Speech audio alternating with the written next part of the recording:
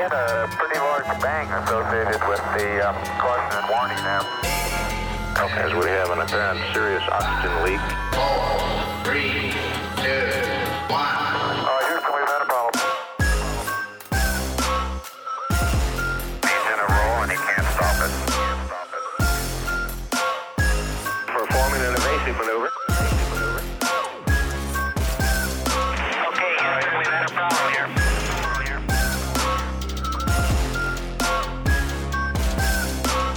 I think we need to do a little more all-weather testing. Welcome to space.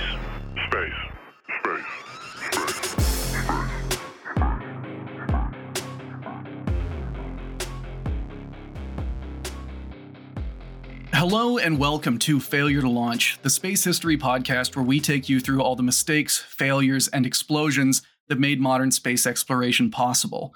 We are your hosts, Quinn, Briss, and a radar contact that matches Chris. and this is part 2 of our series on Project Vanguard, aka Kaputnik. First off, in advance, for any theoretical listeners who were wondering where we were, this As opposed episode to real has been... listeners. Yeah, this episode has been a long time coming. Vanguard Part 1 was about a month and a half ago. Do not worry, we are intending to get back onto our old schedule. I used the holiday break to get like 5 scripts ahead. We're also going to be going back through our YouTube backlog and getting all of those posted soon with some nice visuals. But yeah, how are you guys doing this fine, I don't know, day before I post the episode? How you doing, Mr. Chris? I'd like to hear. You don't Oh, get you to know. throw the question like that. Yeah, we're just gonna throw it to me. I'm do not worry, I'll recovering take from my custody. back injury. Oh, nice. On the up and up. Actually, maybe this isn't podcast stuff, but I do need to ask you about that. Yeah, Yeah, I don't know. That's good. Maybe a listener is a physiotherapist. You never know. it's got a whole story. Offer to It'll be crack bonus that content whenever we make a Patreon. photo of Chris's lower back. That can be the episode art. Oh God. Honestly, physiotherapy in space is something we will talk about, and like the brave people who simulate it by staying in bed for months on end and get fired if they so much as sit up. Oh God. Yeah, Sounds awful. it's yeah. There's an entire chapter of a book I really like on it. It's a very interesting topic. So yeah, speaking of dumb little space projects, this is part 2 of our series on Project Vanguard, which was the US Navy's attempt to be the first to put a satellite in orbit. So last time, I'll just give a quick rundown because yeah, it was a month and a half ago. I suppose listeners can listen, just like click on the other episode. But so last time we talked about how the US Army, Navy, and Air Force, they were actually all competing against each other over who would get to own ballistic missiles. We talked about how they were all terrified of Engine Charlie, who was President Eisenhower's cost-cutting defense secretary, and how even though they won the competition to be America's satellite launcher, the Navy's Project Vanguard was actually like a pseudo-civilian mess full of rival companies, constant redesigns, and technology that was so groundbreaking and cutting edge it didn't actually work. The first gimbaled rockets, the first use of hypergolic fuels, advanced solid rocket boosters. Project Vanguard was like a prototype from tip to stem. Nothing was proven. Just throw everything at the wall at once and see what happens. Yeah, Yes. and nothing sticks. Spoiler. That's why it's not a spoiler. We're talking about it. That means things don't go good. It started going to shit, and it has proceeded Yes. to go even further into the shit. So yeah, as things go to shit, where we last left off, it was November of 1957. Sputniks 1 and 2 had just launched. The Sputnik panic is in full swing, and the United States government needed a win so badly that they actually leaked the date of Vanguard's next test launch to the press, and like they told everybody, this is going to be America's official answer to Sputnik. And crucially, they did not give the Vanguard team any advance notice of this. I would like to draw a quick comparison. Sure. I love how Sputnik was launched because Korolev and Glushko are just the ultimate used car salesman. And that also kicked the US government in the crotch too, because good lord, I need a W here, like Brezhnev. This is why, like, if there's going to be any inside jokes or like memes of this show, it's the fact that everything stems back to Khrushchev somehow. Like Cosmos 954 crashed because the Soviets needed a long-term satellite to guide their missiles, and they needed missiles because Khrushchev slashed the Soviet Navy and trashed their aircraft carriers because he got so rocket-pilled by Korolev. Like, you can draw the line. We can play 6 degrees. You can draw the Khrushchev. line to the Moskva getting sunk all the way back to Khrushchev just being so sold on rockets that he being scrapped rocket pilled. like normal Soviet actual ships. So we can play 6 degrees to Khrushchev after Exactly. the episode. That could be a fun thing to end the episode on, of like, how do we link this back to Khrushchev? How do we make whatever we're talking about Khrushchev's fault? I love it. And it'll work in more cases than not. Anyway, yeah, the Project Vanguard test in question, Test Vehicle 3, like, it wasn't even expected to reach orbit. It had the capacity to, but if it did, they just consider that a bonus. But none of that mattered. The Sputniks had wounded American pride, and the government had given the public an answer. Everyone expected Vanguard to like end the Sputnik panic and reestablish America as this like dominant space power. In the words of one Vanguard engineer, TV3 became, quote, the wettest dry run in history. Test Vehicle 3. So I think we talked about it last time, but Test Vehicle 3 was actually the 4th test launch of the program. Like, they started off with a test called TV-0. It would also be the first test launch where all of the rocket stages were actually meant to work. Before that, they'd sort of like puzzle piece the rocket together with each test adding more functionality. Like, for example, TV-0 was literally just the first stage, and then they added stuff on top. TV3 was going to put it all together. The first stage filled with kerosene and oxygen, the second stage filled with our, favorite thing ever, unsymmetrical dimethylhydrazine and white fuming nitric acid, and the third stage made from a new type of experimental solid booster. God, I love it. And if everything worked perfectly, the rocket would put its payload into orbit and narrow the Soviets' lead in the space race down to like 2-1. But that is if it worked perfectly. Vanguard's actual planned first orbital launch was TV4, which was scheduled for March of 1958, 4 months later. But even though TV3 wasn't expected to make it to orbit, they gave it a little satellite anyway, just in case. You have to. A little. They had a beepy boy. Just They in got case. Sputnik 1. And that payload is actually very interesting, so we're going to take a bit of time to talk about it. And that payload was actually pretty interesting. So, like Sputnik 1, it was spherical and polished to a chrome sheen. Also, like Sputnik 1, it had antennas and didn't do a whole lot more than beep. But Sputnik 1 was 2 feet across and weighed 180 pounds. The Vanguard satellite was 6 inches across and weighed in at a whopping 3 pounds. The smallest boy. Yes. Oh, wait. So, It had solar panels. Khrushchev famously called this thing the grapefruit satellite because, it's the size of a grapefruit. You could hold it in your hand. There are pictures of people holding this thing comfortably in their palm. Hey, what's wrong with a compact little boy? I'm going to be fair right now because I'm going to be a lot less fair later on. The actual Vanguard satellite was well engineered for the contest the Americans and the Soviets were competing in. So last time we talked about the IGY, the International Geophysical Year, and they basically had a contest to launch a satellite. It didn't need to be big, and it didn't need big transmitters like Sputnik 1 had. It also didn't need to carry heavy batteries because it was the first ever satellite to have solar panels and be able to recharge itself. But here's the problem. After Sputnik 1 and 2 launched, no one gave a shit about the IGY or the cool solar panels. Even though he was technically competing in the IGY, Soviet scientist Sergei Korolev was playing by a completely different set of rules. He understood the game better, and his satellites were made for that purpose. Propaganda. Here's an example. The IGY wanted satellites to beep in a range of frequencies that could be picked up by highly sensitive instruments. The transmitters on the satellites did not need to be that strong because the ground-based antennas were so sensitive. But Sputnik 1's radio alone weighed more than twice as much as the entire Vanguard satellite. It was also set to beep at a much lower frequency than Vanguard, and it pumped out way more energy. While this might seem wasteful and unnecessary, it's actually because Korolev designed the satellite so that anyone with a radio could listen to it.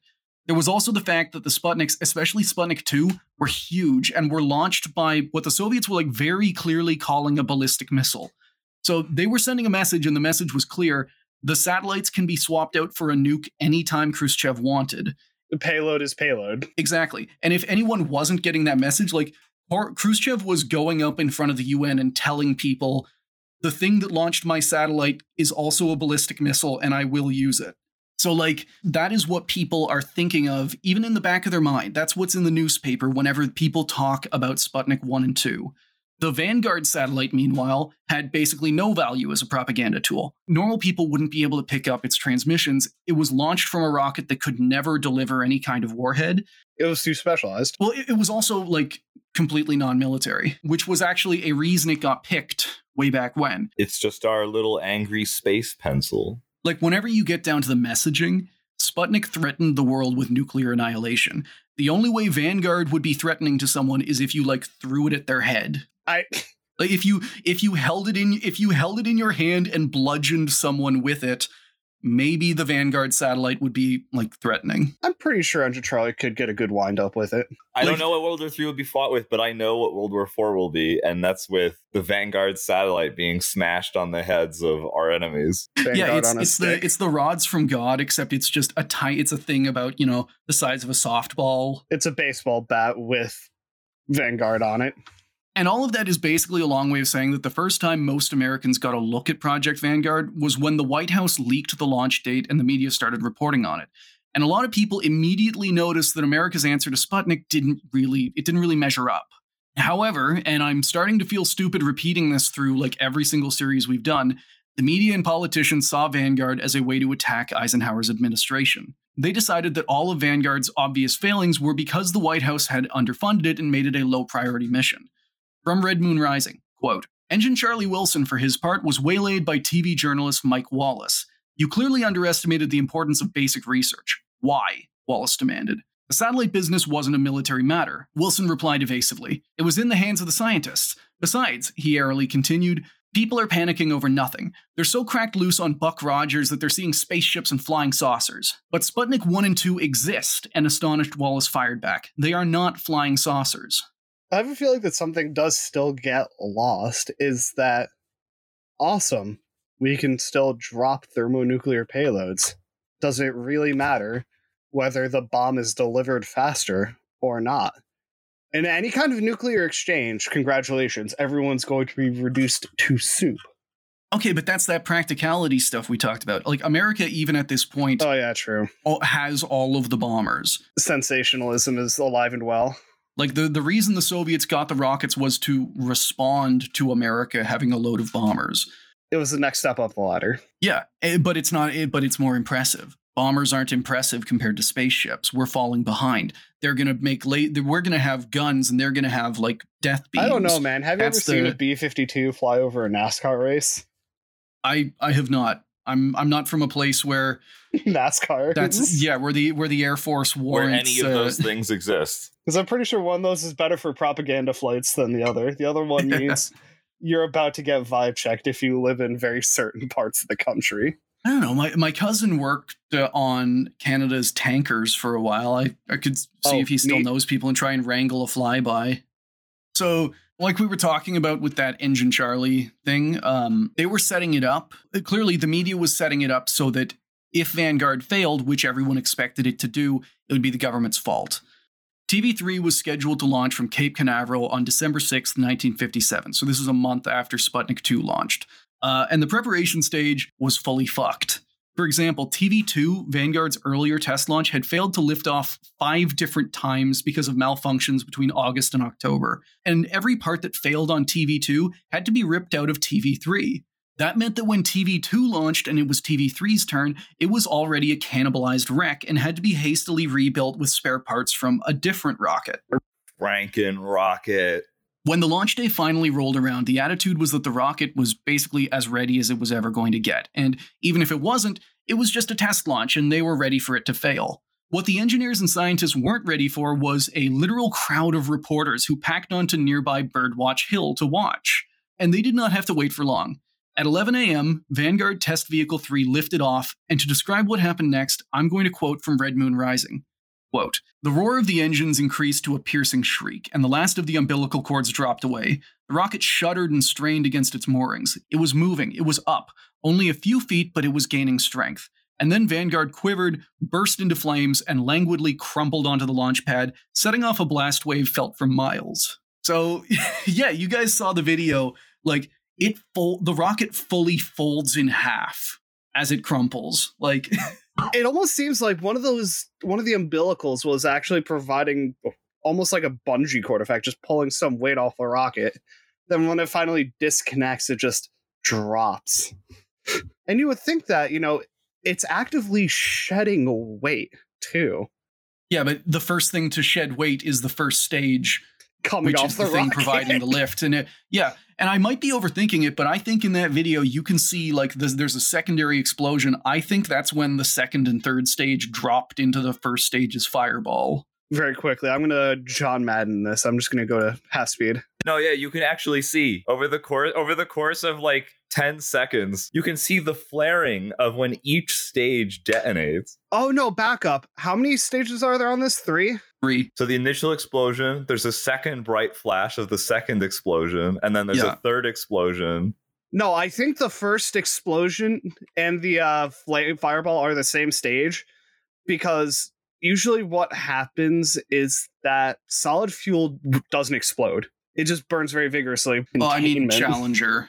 Listen, that was just very vigorous burning. I'm sorry. But yeah, absolutely, you can chronicle when, oh look, they lost containment on the second stage, and there's the first. We need to do, that's going to be the next thing. Anytime there's a crash, we do like a John Madden, like taking it apart and just like, oh, yep, see, that's going off to the left. That shouldn't do that. That should stay with the rocket. Just circle the rocket. Now you see the first stage is tilted. This is wrong. But then, as all the reporters were watching the rocket burn on the launch pad, something miraculous happened. Their radios started picking up a faint beeping sound. Oh no. The boy. He's trying to live. He's That's trying right. to live. It survived. So the explosion actually knocked Vanguard's nose cone clean off and threw Grapefruit 1 to safety in a nearby swamp. Something had to have happened because it wasn't transmitting on launch. So something got switched. I think it had a timer. Oh, a timer. But after a bit, it starts beeping out its victorious mission accomplished. We did it. Any crash you can walk away from is a victory. Unfortunately, even though it survived the blast, it did not survive the angry reporters who tracked it down and killed it. No! You can go and see the satellite at the Smithsonian Air and Space Museum, and they basically broke it in half. Here's a picture. Killed it. No. He survives catastrophe to be canceled by the media. Getting curb stomped by someone from like the Miami Herald. He didn't even deserve to be canceled. He was to be our bright, beepy boy. TV3 Aftermath. To put it simply, Vanguard immediately became the laughingstock of the entire world. I'm going to give you a selection of what the media called it. Lopnik, Splatnik, Stalnik, Sputternik, Dudnik, Puffnik, Oopsnik, Goofnik, and my personal favorite, Kaputnik. Okay, first of all, Splatnik doesn't count because he was murdered. I might be mispronouncing this, but German newspapers called it Spytnik, which means Latenik, while the French media suggested that Vanguard be renamed to Rearguard. That's good. You see why some of these media dudes have jobs. In America, the media declared it our worst humiliation since Custer's last stand. And despite the fact that Vanguard had been put in this situation by the government and that TV3 was only meant to be a test flight, they got no backup. In fact, one of the first things the Pentagon did was put on a press briefing distancing themselves from Vanguard. Quote, This incident has no bearing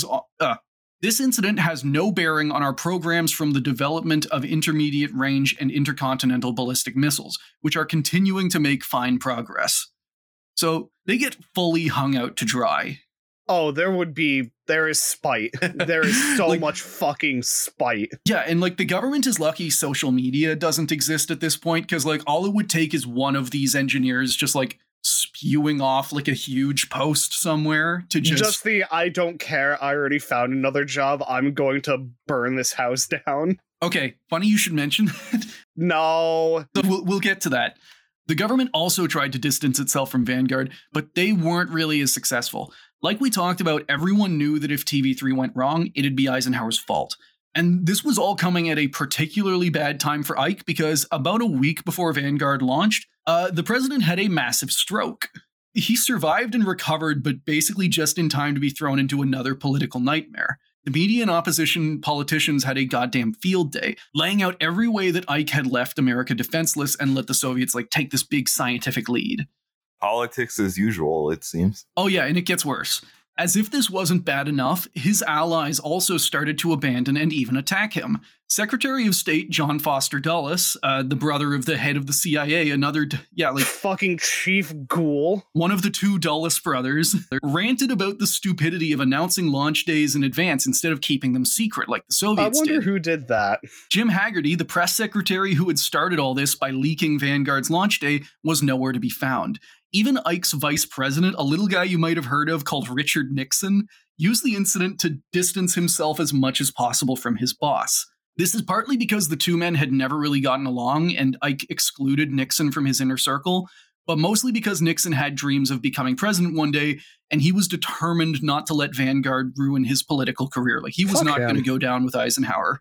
My blood pressure's going up. He's an opportunist. There's actually a good joke from that period that I read that was basically like that kind of sums up the attitude between Eisenhower and Nixon. It basically goes like a UFO lands on the White House lawn, aliens come out and approach Nixon, and they say like, they point a gun at him and say like, take me to your leader. And he goes, I can't, I hardly know the guy. Yeah, sounds all right. Fuck him. Meanwhile, a different opportunist was also using Vanguard to get closer to the presidency. So in the earlier Sputnik episodes, we talked about how LBJ quickly set himself up as like the main Democrat critic when it came to satellites and missiles. When the big scare about the bomber gap was actually getting started, it was a different dude called Stuart Symington leading the charge, but LBJ basically cooed him and took over just by being the loudest mouth in the room. With the largest rocket in the room. Yes. Jumbo. And Vanguard was basically catnip to him, so he quickly set up what he called preparedness hearings. On paper, these were like meetings of experts and politicians to figure out exactly what went wrong and what needed to change. In practice, they were LBJ's personal way to amplify himself, shouting, quote, how long, oh God, will it take us to catch up to the Soviet Union's 2 satellites? That is a literal quote. I am not being melodramatic. Beautiful. Oh, yeah, like he's full on doing like fire and brimstone preacher shit. Oh, loud. Loud. Oh, we God. need them satellites. Oh, watch out. They are very good at missing a major city and, I don't know, microwaving a farm somewhere. Now, the upshot of all this was a massive amount of pressure on Project Vanguard and the people heading it up. From Red Moon Rising, quote, already, the Glenn L. Martin Company, Vanguard's general contractor, had been punished. Its stock had taken such a beating that it had been forced to suspend trading. Vanguard's project manager, the affable John Hagen, had been equally assailed at a raucous press conference. This program has had unprecedented publicity in the development stage, which is not usually the case, he said as he tried to defend himself. The fact that it was a test phase was lost sight of, he added, deflecting culpability from his scientists to politicians whom he refused to name. And here's the best part. All of this pressure and harassment wasn't limited to just the leadership, and it didn't come just from the media and politicians. From Vanguard, a history, quote, a few weeks after the event, Mr. Markarian, an engineer working at Martin, encountered trouble in getting a painter to do some work at his Baltimore home. Finally, the engineer would later recall, one of the men I approached had the courtesy to level with me. To tell you the truth, Mr. Markarian, I don't feel much like working for anyone connected with Project Vanguard. God, so getting these dudes are getting just like ostracized. harassed in their day-to-day. It's like people are just refusing to work with them. This sucks, man. Yeah. Imagine getting dropped into this, just going to work one day and then, wow, why are all these reporters here? And then everyone in the world is suddenly like, why did you kill America? Why did you do it? Every single reactionary pundit is screaming for your head at once. Dude. I know we said I'm glad the government, the government should be glad social media didn't exist, but like these dudes would be getting death threats today. Oh, 100%. Now, just because they had failed on the world stage and embarrassed their entire country, that did not mean that Project Vanguard was down for the count. Despite the media witch hunt and the politicians who put them in this situation suddenly getting cold feet, the scientists and engineers continued to work on a new emergency launch. You know what? Good on them. Yeah, they made the most of it. This is literally spite launching. This is, okay, you know what? Fine. We'll do it ourselves. And you kind of can tell it's an emergency launch because of the name. Test Vehicle Backup 3, or TV-3BU, was appropriately enough the backup rocket for the earlier flight, and they planned on launching it in January of 1958, so like a month away, and then they would have Test Vehicle 4 in like March of 1958. Oh, okay. And yeah, like despite all the issues, they're pretty much on track for this. But this is where we get a new hero in our story, the US Army. Wait a second. Hold on. And that is not a thing I will say very often in like any context. I was just saying, wait a second. How many times has this been said? Just in general in history. This is the, oh, thank God it's a Catholic church. Oh, I mean, God, like maybe parts of World War II, maybe. I was about to ask if this is like a here comes our new hero or here comes our new hero, you know? It's kind of the second. It's one where like they're gonna fuck shit up for our actual heroes, but I respect them for doing it. So do you remember how in part 1 of our series, the Army lost the ballistic missile and satellite contest, and they were actually ordered not to develop any missile with a range of over 200 miles, right? They were doing it anyway, weren't they? Of course they didn't stop. They kept their program running in secret. Many $50 toilet paper rolls later on the budget. Now, listener, you may be thinking that the obvious culprit here is Wernher von Braun, the Nazi V2 scientist who, like many others, had been brought to the US to help their space program. After all, like most of these scientists wound up in the Army Ballistic Missile Agency, ABMA, and von Braun was legendary for basically doing anything that would bring him closer to his like rocket dreams. And this is something we will definitely be talking about in later episodes because that legendary willingness to do anything goes to some incredibly dark and horrible places. But it actually wasn't von Braun that came up with the scheme. When the Pentagon shut down the Army rocket program, von Braun and his team were actually ready to pack up and like head off to private industry. Von Braun himself was actually ready to like, his brother already had a job in private industry and he was trying to convince Wernher to come with him. The man, the legend, who decided to run an entire military missile program in secret, like he was a goddamn Bond villain, is probably the greatest unsung hero in space history, Brigadier General John Bruce Medorus. I know no one, like you guys and the listeners, don't know who Medorus is, but I'm convinced he deserves an air horn, so he's going to get one. I think we'll learn over the course of the next many minutes, we will learn to appreciate him. Basically, like if Tony Stark was in the military is the best way to describe it. Oh, God. We'll definitely be taking the time to talk about JBM in more detail, but for now, just understand that he is a maverick. He is a Chad. He is definitely not that interested in this whole order following thing. From Red Moon Rising, quote, "It wasn't that Medorus didn't respect rules, but like Douglas MacArthur and Patton, he simply didn't think they applied to him, as the Huntsville Military Police had discovered a few weeks earlier when he roared into his new command in a Jaguar and dressed in golf attire. Didn't you see the speed limit sign back there? The startled MPs had demanded. What did it say? 45 miles an hour and you were going 60, sir. Son, I'm General Medorus, and the speed limit is now 60. So, What a guy. That's him. He just kind of like changes rules to whatever he wants, and he's always in like a sports car. The man exists with glowing eyes.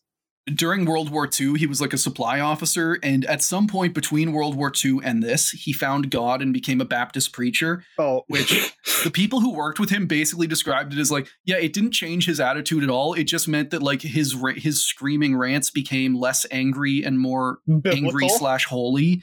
Beautiful. Yeah. I was gonna say, I was just waiting for, he found God because he worked in logistics and found how fucked everything usually is. When Vanguard was picked as the main US satellite launcher, Medorus took one look at it, saw all the flaws, and made a pretty risky gamble. He decided to keep the Army's rocket program going in secret, betting that Vanguard would fail and that he would be able to swoop in and save the day. Basically, this is a better to ask for forgiveness than permission kind of situation. I feel that. That's the ethos that my old programmer at my old job worked by. So the whole time Vanguard was fumbling their way through development, Wernher von Braun and the other Operation Paperclip scientists were working on their own rocket and running secret test launches. I need to be clear, they were not allowed to do this. They had been barred from making long-range rockets, and the way they got around any suspicion was actually pretty awesome. They just renamed their rockets and lied about what they would be testing. Their original rocket to launch a satellite was called Jupiter. Do you want to guess what their new rocket was called? Saturn. Jupiter C. Jupiter C? Yes. The C stands for completely different. I don't know. Like, it's Jupiter C. It's different now. That's Army enough to just be Army. According to the Army, the Jupiter C test rocket was completely in line with the Pentagon's orders because it was meant to be a heat shield test bed. That is, In order to develop new heat shields to protect missile warheads, they needed a rocket that could get a heavy payload into space and moving at orbital speeds. And this was all, they said this was all just a way to make heat shields tests realistic. And as stupid as this sounds, it sort of worked. I say sort of because some officials at the Pentagon did get a little suspicious, but they never suspicious enough that they actually cracked down on him. Here's how good this got. As early as September 1956, more than a year before Sputnik 1 launched, an Army Jupiter C carried a 30-pound dummy satellite to an altitude of 1,100 kilometers and a speed of 7 kilometers per second.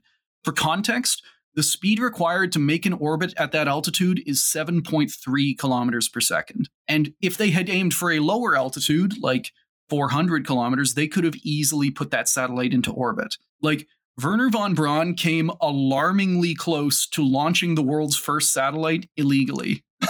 Oh, that would have been beautiful. And here's the best part. The only reason the satellite didn't reach orbit is because its last stage was a dud. So, like, remember how I said some Pentagon officials had gotten a little suspicious, but not enough to shut it down? They basically relied on it getting to a certain point in second stage and going, yes, we know the specific impulse of this rocket. We know that it could be able to. Yeah. They didn't want to use the dummy stages.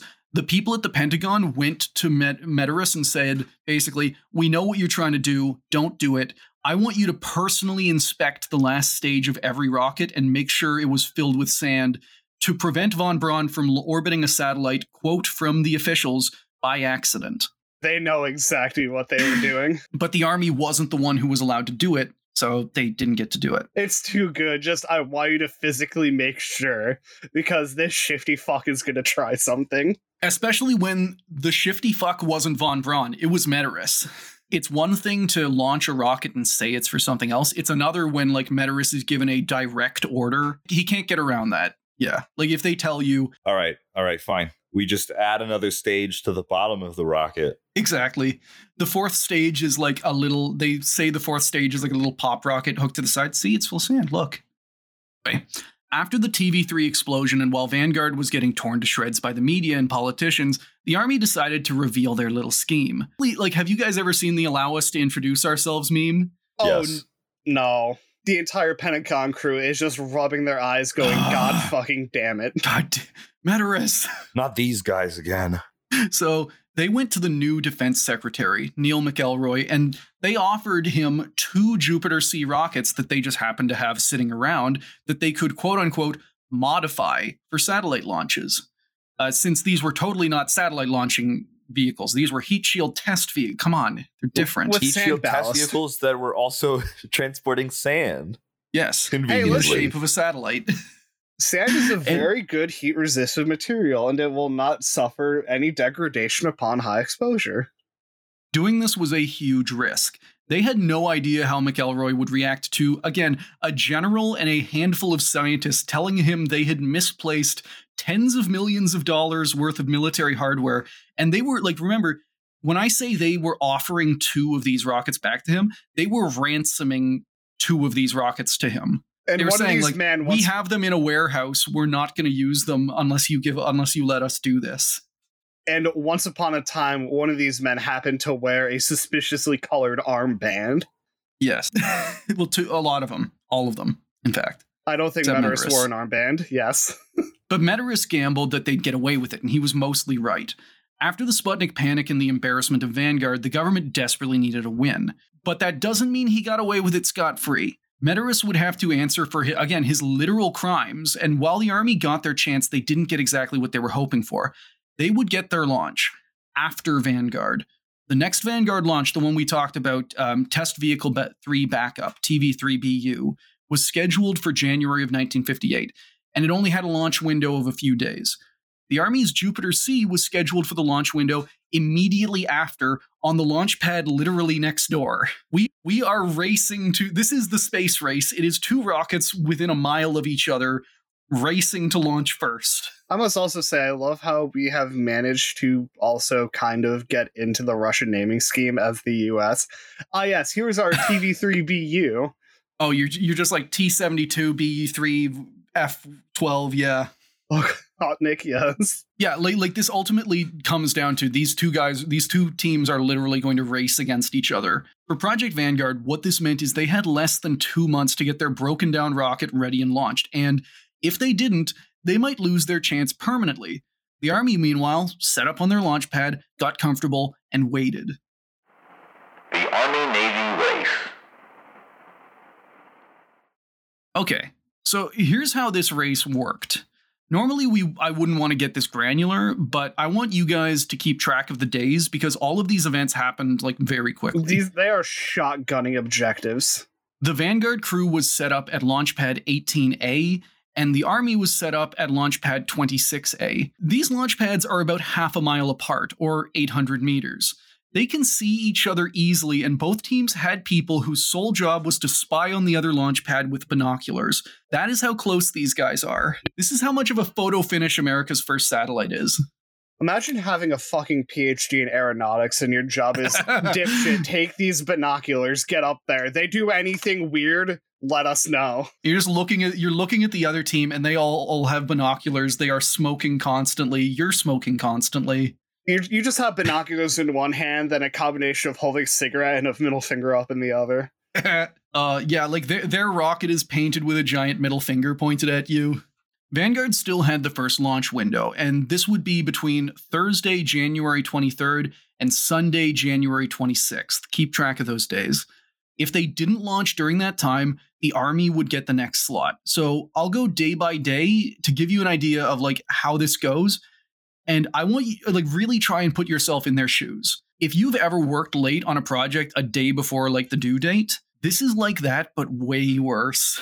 This is like working on a project right before the deadline, except that you have the entire country watching over your shoulder. These guys are already tired and angry. They've been working on this for months. They've been hounded by the media. The politicians who put them in this situation are now blaming them. Their houses are unpainted. It's like nothing is going good. The definition of motherfucker, I will have my house painted, just so you watch. If it is the last thing I do. So Wednesday, the day before the first launch, it's pouring outside the whole time. It is getting in all of the equipment. Oh. So Thursday, the first available launch day. The plan is to launch in the morning, right at the start of the launch window. And then, 4.5 minutes before launch, rainwater gets in the electronics and causes a short circuit.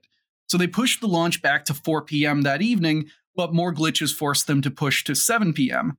And then, 9 minutes before launch, cloud cover rolls in. They wait for an hour and a half, but the launch gets scrubbed for safety reasons. In one day, they had 3 failed launch attempts. 3.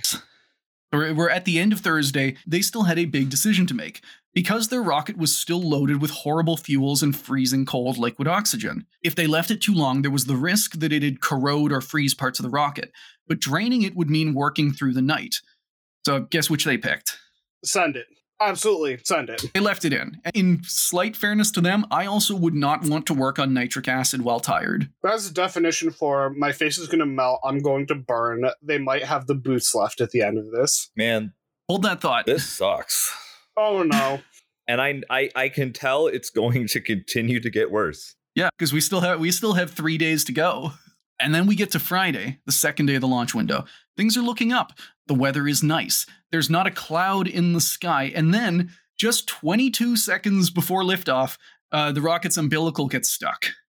So these are the fuel and electrical cables that are supposed to like disconnect automatically just before launch. Instead, with the rocket very primed for launch, a dude is sent out on a cherry picker to disconnect them by hand. Like we were talking about, a hypergolic cartridge is about to burst in a turbine, and they send some dude up in cherry picker to whack it with a hammer until it gives up the ghost. Yes. Oh no. So he goes up there, he disconnects the umbilicals, they set the launch back another 3 hours. This time, they get 14 seconds before launch when an alarm starts screaming.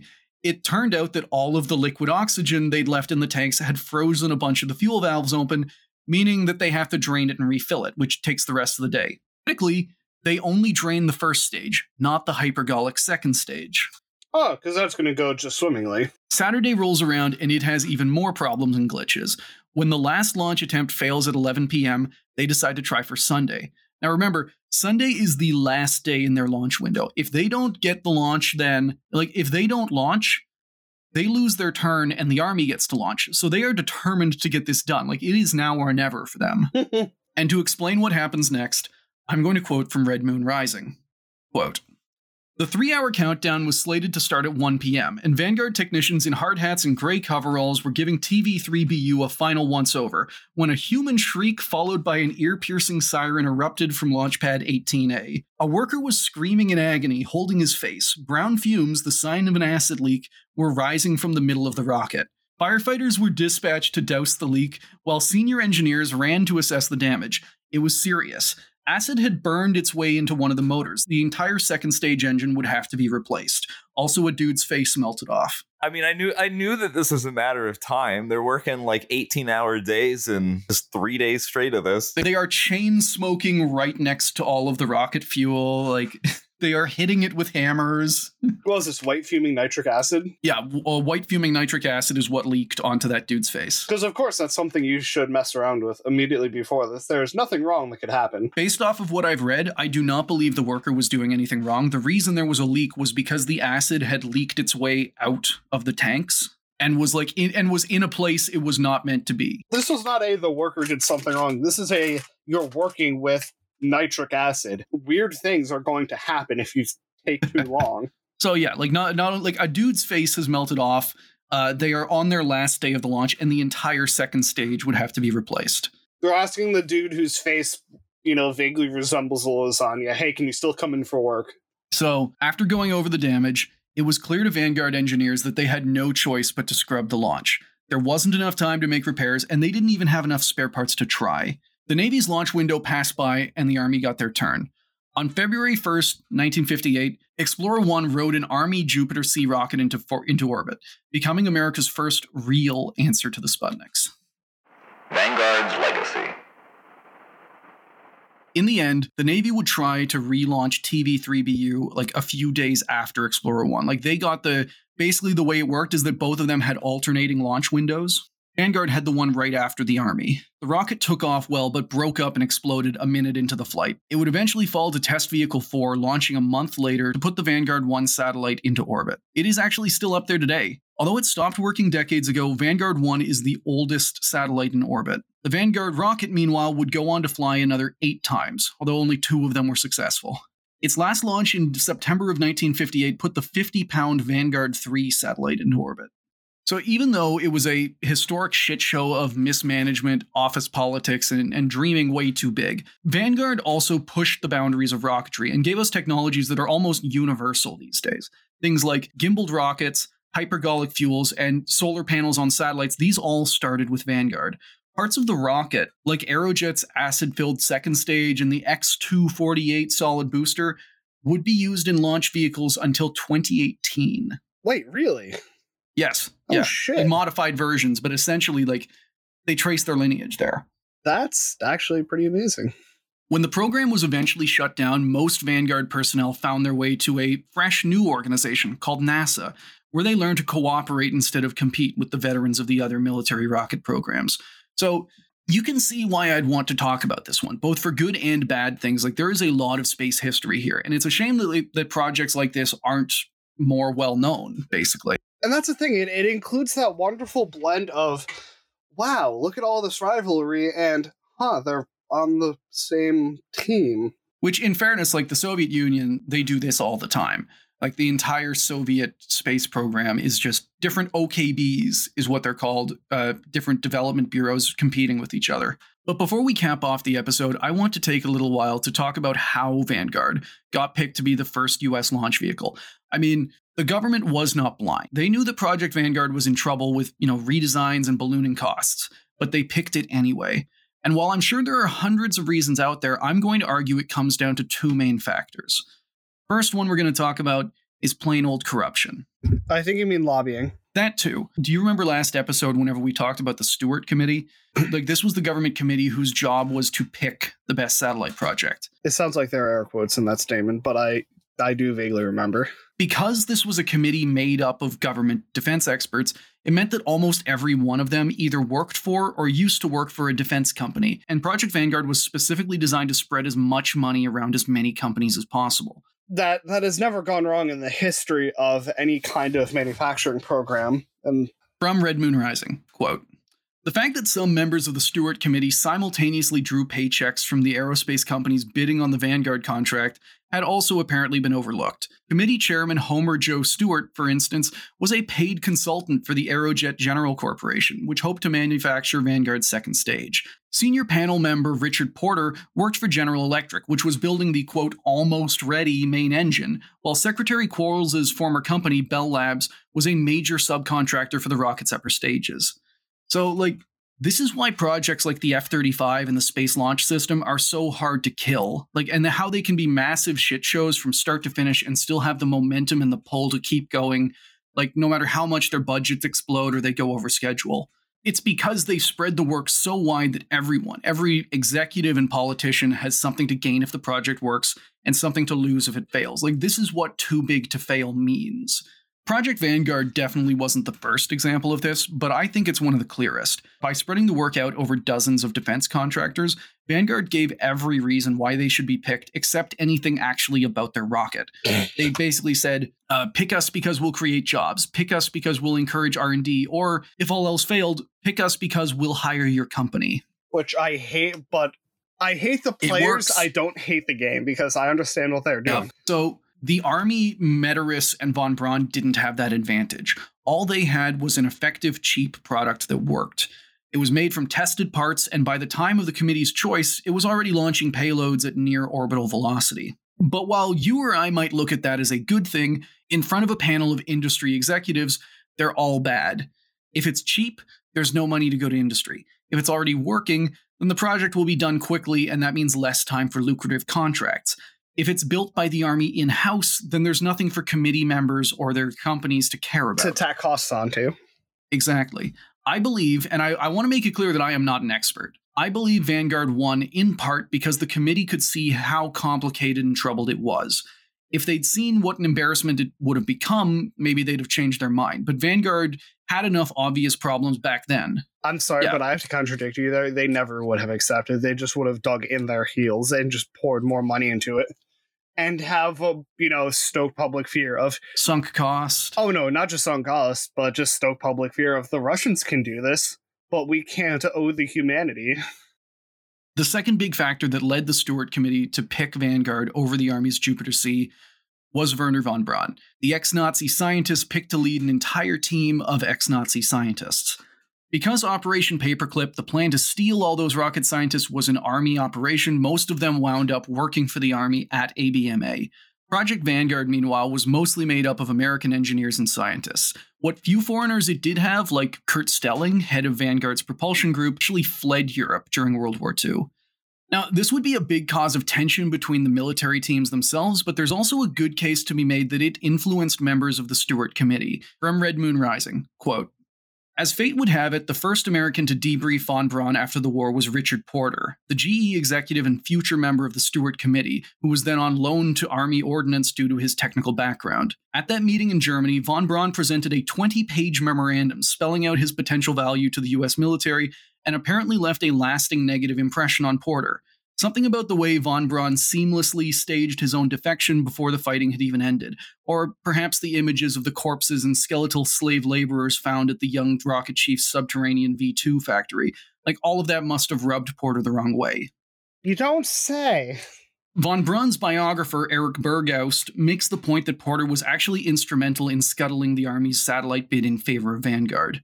Homer Joe Stewart himself would later confess that some members of his commission might have been, quote, prejudiced, as the media alleged. But not, he would add, for commercial reasons. There could have simply been an unspoken sentiment that American scientists, rather than a group of ex-Nazis, should lead the country into the dawn of a new era. And that is where I think we can cap off our two-part series on Project Vanguard, America's failed answer to Sputnik. How do you guys feel?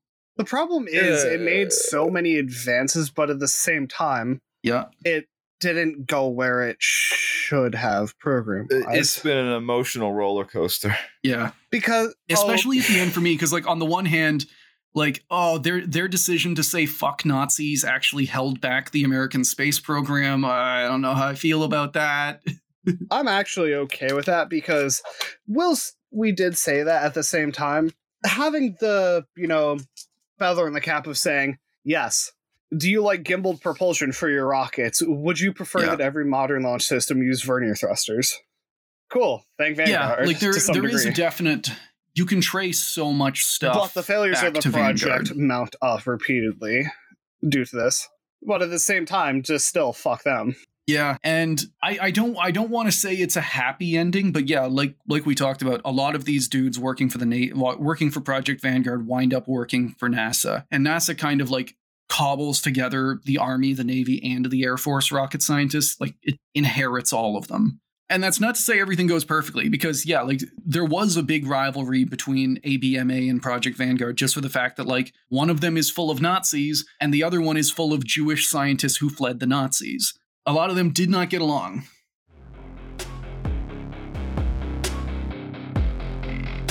Thank you for listening to Failure to Launch. If you enjoyed the show, please leave us a review or tell a friend. Everything helps. If you want to follow us, contact us, or suggest a topic, you can email us at launchfailurepodcast@gmail.com. We're also on Twitter at launch_failure. Failure to Launch is hosted on Anchor, and we post on Apple Podcasts, Stitcher, Spotify, and Google Podcasts. We also post our episodes with visual aids on YouTube at Failure to Launch. All music was provided by DJ Danarchy.